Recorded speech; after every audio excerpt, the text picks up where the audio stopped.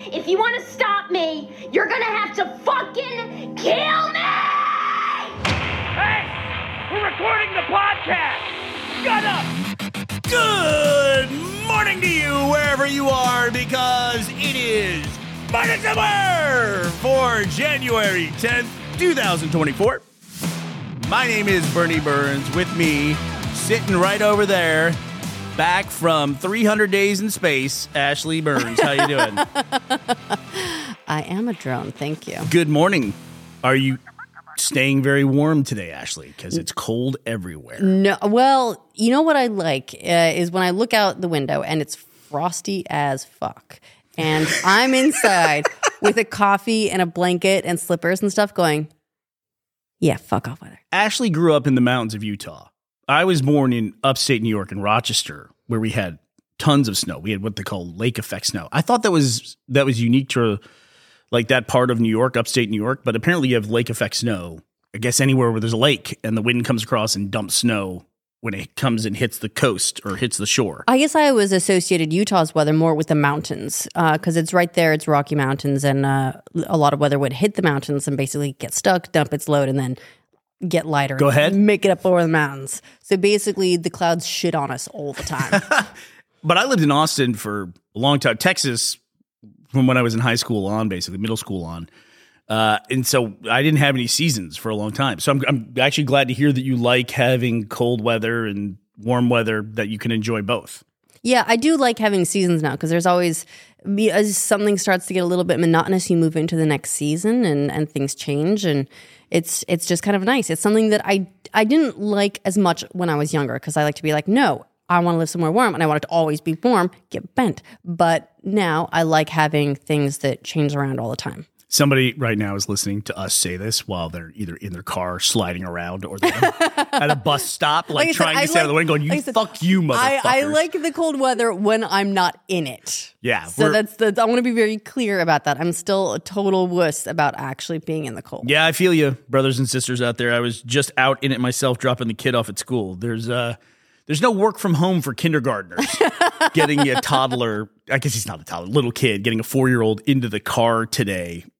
Every second I was counting, like, get in, please get in. Hey, you try to be positive. Then you just start doing that parenting thing that just comes so naturally. Where you're like, all right, 5, 4, 3. It's the countdown. Thank God I don't know works. what happens when I get to 1. I haven't found out yet. Something bad anyway. Kids get it though too. Like I've never met a kid that when you start counting backwards, like give them the countdown, that they think, okay, I'm kind of curious. Let's see what happens at 0. Let's see where this goes. Let's see what happens. I got in an argument with Finn last night. He was being especially rude to me. My feelings are hurt at bedtime last night. So he lost Minecraft for a night, and then he continued to be rude. And I said, do you want to lose Minecraft for another night? And he said, yes. And I said, okay, that's 2 nights now. Wow. Minecraft. It's a standoff. He looked right at me the way he does. His eye contact is serious. He looks right at me and goes, 100. Because that's the biggest number he knows, right? And so now I said, okay, so now we have 100 days of no Minecraft. So he grounded himself for 100 days. Dude, it was a standoff. So now I feel like I've got to commit to this, right? It's only about 3 months. I should commit to no Minecraft for 100 days, but now I'm kind of trapped in this. Or maybe I could just do the thing that most parents do, just lie to him, and after 10 days, tell him it's been 100 days or whatever. He didn't know what he was doing. Look, though, I think he's worked off a little bit of his anger on Florida and the Northeast. Oh yeah, he turned into a storm and just blew across the eastern U.S. So is it the U.S. storm that's called Finn? Yes, it's the U.S. storm that's called Finn. I love that. So it blew up through Florida, and it's this storm is multi-classed. Okay, it was a bunch of tornadoes in Florida, and then floods in New York, and it's wreaking havoc across the entire the eastern seaboard. There's last I read, there were 400,000 people without power. Oh my God, what's the deal with the power? It seems like power now is an ongoing issue. Is it because we're getting worse winter storms in places that are not equipped to deal with it? Very possibly. I mean, look at what happened to Texas over the last couple of years, and it's happening again this week. Yeah, when people asked us when we moved to Scotland, when they asked us, why did you choose northern Scotland, I always had to say that we didn't leave Austin because of climate change, but I can say that we did choose to settle in northern Scotland, that was a factor. Because this might sound crazy, but we heard that 99% of scientists said that climate's going to be a problem, so we kind of listened to that. They might be onto something. Yeah. We had a rule that was the 42-42 rule, is what I called it, which was we tried to look for a place that was 42 degrees we were above 42 degrees of latitude north or below 42 south if we were going to go in the southern hemisphere, and then 42 feet above sea level. And every time I would talk to people about that as being our requirements, they would always ask, why 42 feet above sea level? And I said, well, that was the highest possible estimates for sea level rise in the next 50 years. To a person, every single person said the exact same thing to me. People listening to this might be thinking it as well. Everyone said, if the seas go up 42 feet, we're going to have a lot more problems to deal with. And I go, yes. And our house being underwater will not be one of those things. People thought it was ridiculous to even think about that. But if we were, completely changing our life, why not consider those things? And then as soon as we moved, we had, thanks to the Gulf Stream, we had a decent winter. It's way far north up here, but it might get down to -2 degrees Celsius this week for us. And back in Texas, it's going to be -10. That's so weird to me. And we had huge ice storms in Texas. All of our friends were without power. Teddy was staying with his mom. They did 72 hours without power and without any alternatives like generators or, firewood or anything like that. And in a lot of houses in the U.S., and especially in those regions, without power also means without heat because they don't have fireplaces. They don't have anything. So it's like they can't cook food. They can't heat the house. It's like you're just in blankets huddled together in the dark. It's horrific. Yeah. Just like you're saying, just like huddled up in blankets, but you're not looking out the window. You're all staring at each other, watching your breath in your living room, essentially. Terrifying. Really, really terrifying. And then the flip side of that is in the summer, places without air conditioning now have intense heat, and you hear about people dying constantly because they're not equipped to deal with high temperatures.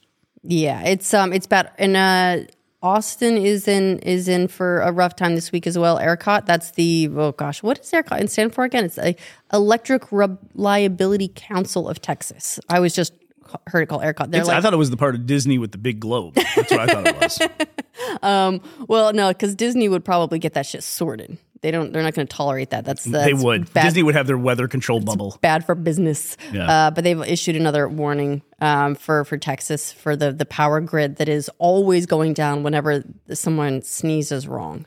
Austin in the summer have you ever heard about the great Austin weather bubble?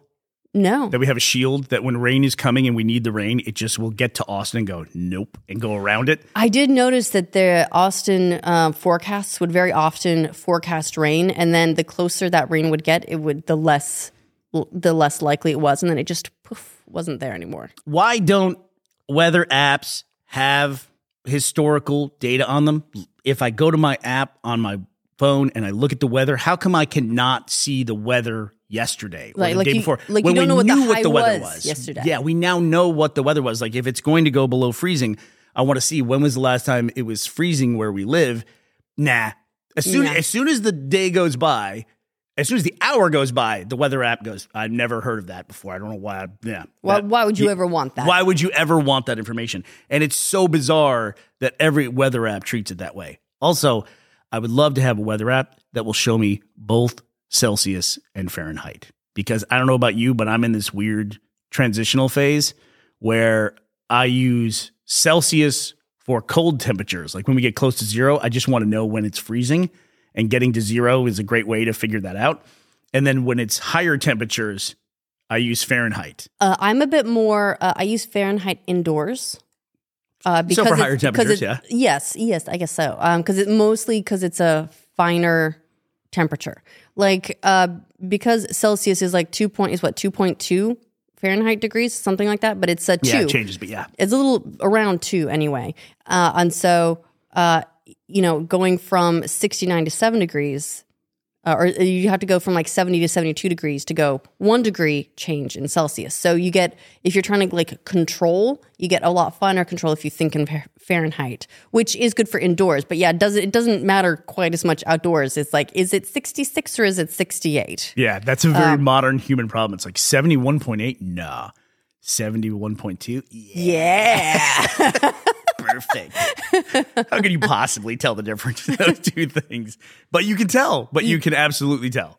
I will say that I've gotten a lot more cold friendly, and I didn't think this would ever happen. Now I wear sweaters indoors, and Evie's room got a little bit warm overnight. I walked in this morning. I was like, "Ooh, it's sweltering here." It was 70 degrees. Was it really? Yeah. Yeah. Finn's room got really, really, really warm as well, and it was 71 degrees. Yeah. And I walk in, I'm like, oh. What is that? So just for deal with that. Our metric friends out there, was that 19, It's 20, somewhere in there? Yeah, it was 21 degrees. Yeah, see, I haven't made that conversion yet. I'm working on it. I'm doing my best. I'm working on it. But I mainly just pay attention if it's 0 degrees, because freezing's it's a big deal. But like, for instance, where we live now, northern Scotland, it might be a little bit freezing next week. But in Austin, Texas, it's going to be down -9 degrees Celsius. And we're not even going to get close to that. So next Tuesday is our former home in Austin. Our friends will be huddled up in blankets, staring at each other in their living rooms. And it's gonna be tough too. There's already people, thousands of flights have been canceled. So people trying to travel can't, because just airplanes aren't set up for it. And one of the issues with areas that aren't set up for cold too, like, again, I'm going to use Austin as an example. It'll freeze, and people say, well, why don't you just get the snowplows out? Because Austin doesn't have snowplows. No. Austin has never needed snowplows. There's not a fleet of snowplows to roll out. I think there was a freeze a few years ago where they were trying to borrow snowplows from other states. Also, if I may, You may. if one snowplow existed in Austin, all it would do would tear up the incredibly terrible roads they already have in Austin. We would go back to visit. It's shocking how bad the roads are there. It's pretty surprising. Like, you can't, it might be the heat that does it, but you can't go 100 feet without the pavement changing color from a patch or a section that's just been lifted up and replaced. It's kind of wild when you go back there. But before we get off the cold thing, I do want to point out something we learned about when we moved over here, which is there is a practice that is big in Denmark where they will take their babies out in a stroller and just put them outside to sleep in the cold. They'll bundle them all the way up to their faces, and they'll just literally set them outdoors. If you see a cafe in the middle of the day, everyone will be inside drinking coffees, and outside will be all these strollers just out there with babies outside, and they just leave them there or leave them at the park and things like that. It's supposed to be really good for like the for breathing and just general health, I think. They don't really have, I've tried to look it up, like what's the explanation or the science behind it, but it's really just a tradition. We'll post a link to Snopes about it. It just says that people do it because it's tradition and it makes the babies healthier. And also, I should point out, I said stroller. That's the American word. Here in Europe, they say pram. Or buggy sometimes. Yeah. What do they say in Australia? Rolling Joey. A toy tank. I have no idea. I really don't know.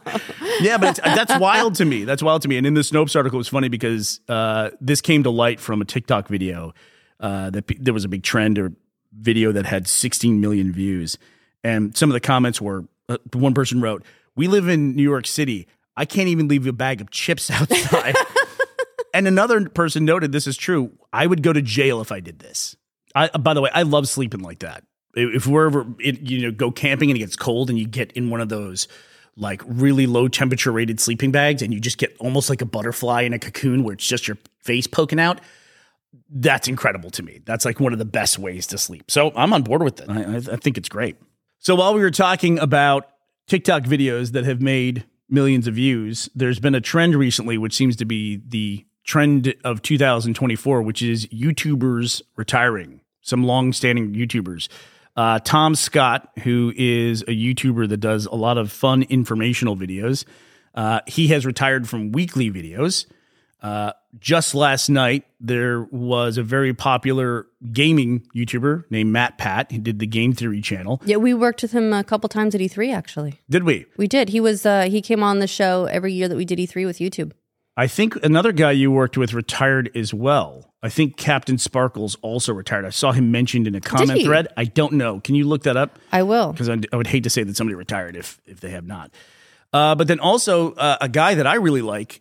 He's retiring from Minecraft. He's retiring from Minecraft. Okay, that makes sense. And that's kind of what Tom Scott's doing as well. Tom Scott is retiring from weekly videos, but he's continuing to make other content. When we first moved over here, and I had retired, I even said at the time when I did it, can't say I won't ever come back and do anything, but for right now, this is what I want to do.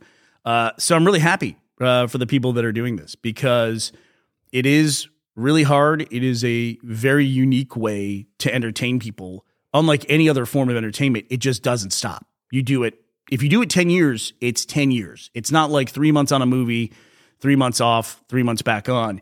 If you're doing online entertainment, it is almost every single day you're working. With really no breaks. It's demanding. It's exhausting. It's fun and it's really unique and it's new and exciting, but it wears on you for sure. So, I mean, look, give it a couple years and start a podcast. And I will say this. I didn't really have the opportunity to do it when the older boys were young, but I will never, ever regret taking that time off when Finn was between, infancy and 4 years old. I will never, ever regret those years. It did cost a lot of money to do it, and we were fortunate to be in the position to be able to do that, but that dedicated time with him, magical time, and I will never regret having done that. I say that now, but if the money completely runs out, I'll go, kid, look what you did. What have you done? What have you done? You took out Florida and the bank accounts. Oh, I wanted to mention another guy that I absolutely love online who also has kind of like changed what he's doing. There's a filmmaker named Joel Haver. I don't even know if I can say his name right because I've only read it. Haver or Haver. He makes these incredible, absurd short films, and he's made them for a long time. And also makes feature films while he does that. And I love all of his work. He's probably best known for his animation, but his live action shorts are just incredible. And they're really like surreal and strange. Surreal is a better word. Surreal is a better word than absurd. But just a really unique voice. Really, when you hear him talk, really unique guy. And he's retired from making weekly short videos. And now he's off to make just feature films. So I wish him the absolute best. Good for him. But there is speculation now that this is the big trend that other YouTubers are going to start to retire. That's not the way that works. That's not a bandwagon that people just jump on. The YouTubers, if they've been doing it for years and years like Tom Scott or Matt Pat, they might decide to take a break. The only other people that are, in that category, I think are people like iJustine, who's been going for decades. She's a machine. Phil DeFranco, like original OG YouTubers. I'll be curious when they do it. But I was even thinking about our friends at Rooster Teeth. They're now coming into their 21st year, will be in April, that they do that. And you really can't compare that to anything but Saturday Night Live. And the tenure of some of those guys who've been there the whole time, it's longer than anyone who's ever been on Saturday Night Live. Like you're getting into like pensions and gold watches territory. Or just, completely uncharted territory. And I saw a sketch that had Gus in it, and it had one of the new members, Crystal, in it. And I was saying to them, that would be like if Dan Aykroyd was in sketches with Will Ferrell, or if Adam Sandler was in sketches with Pete Davidson. It's just an incredible stretch of time, and it's just something you have to think about. Anyway, that does it for us on January 10th, 2004. We will be here to talk to you tomorrow. We hope you'll be here as well. Bye, everybody. Did I just say 2004?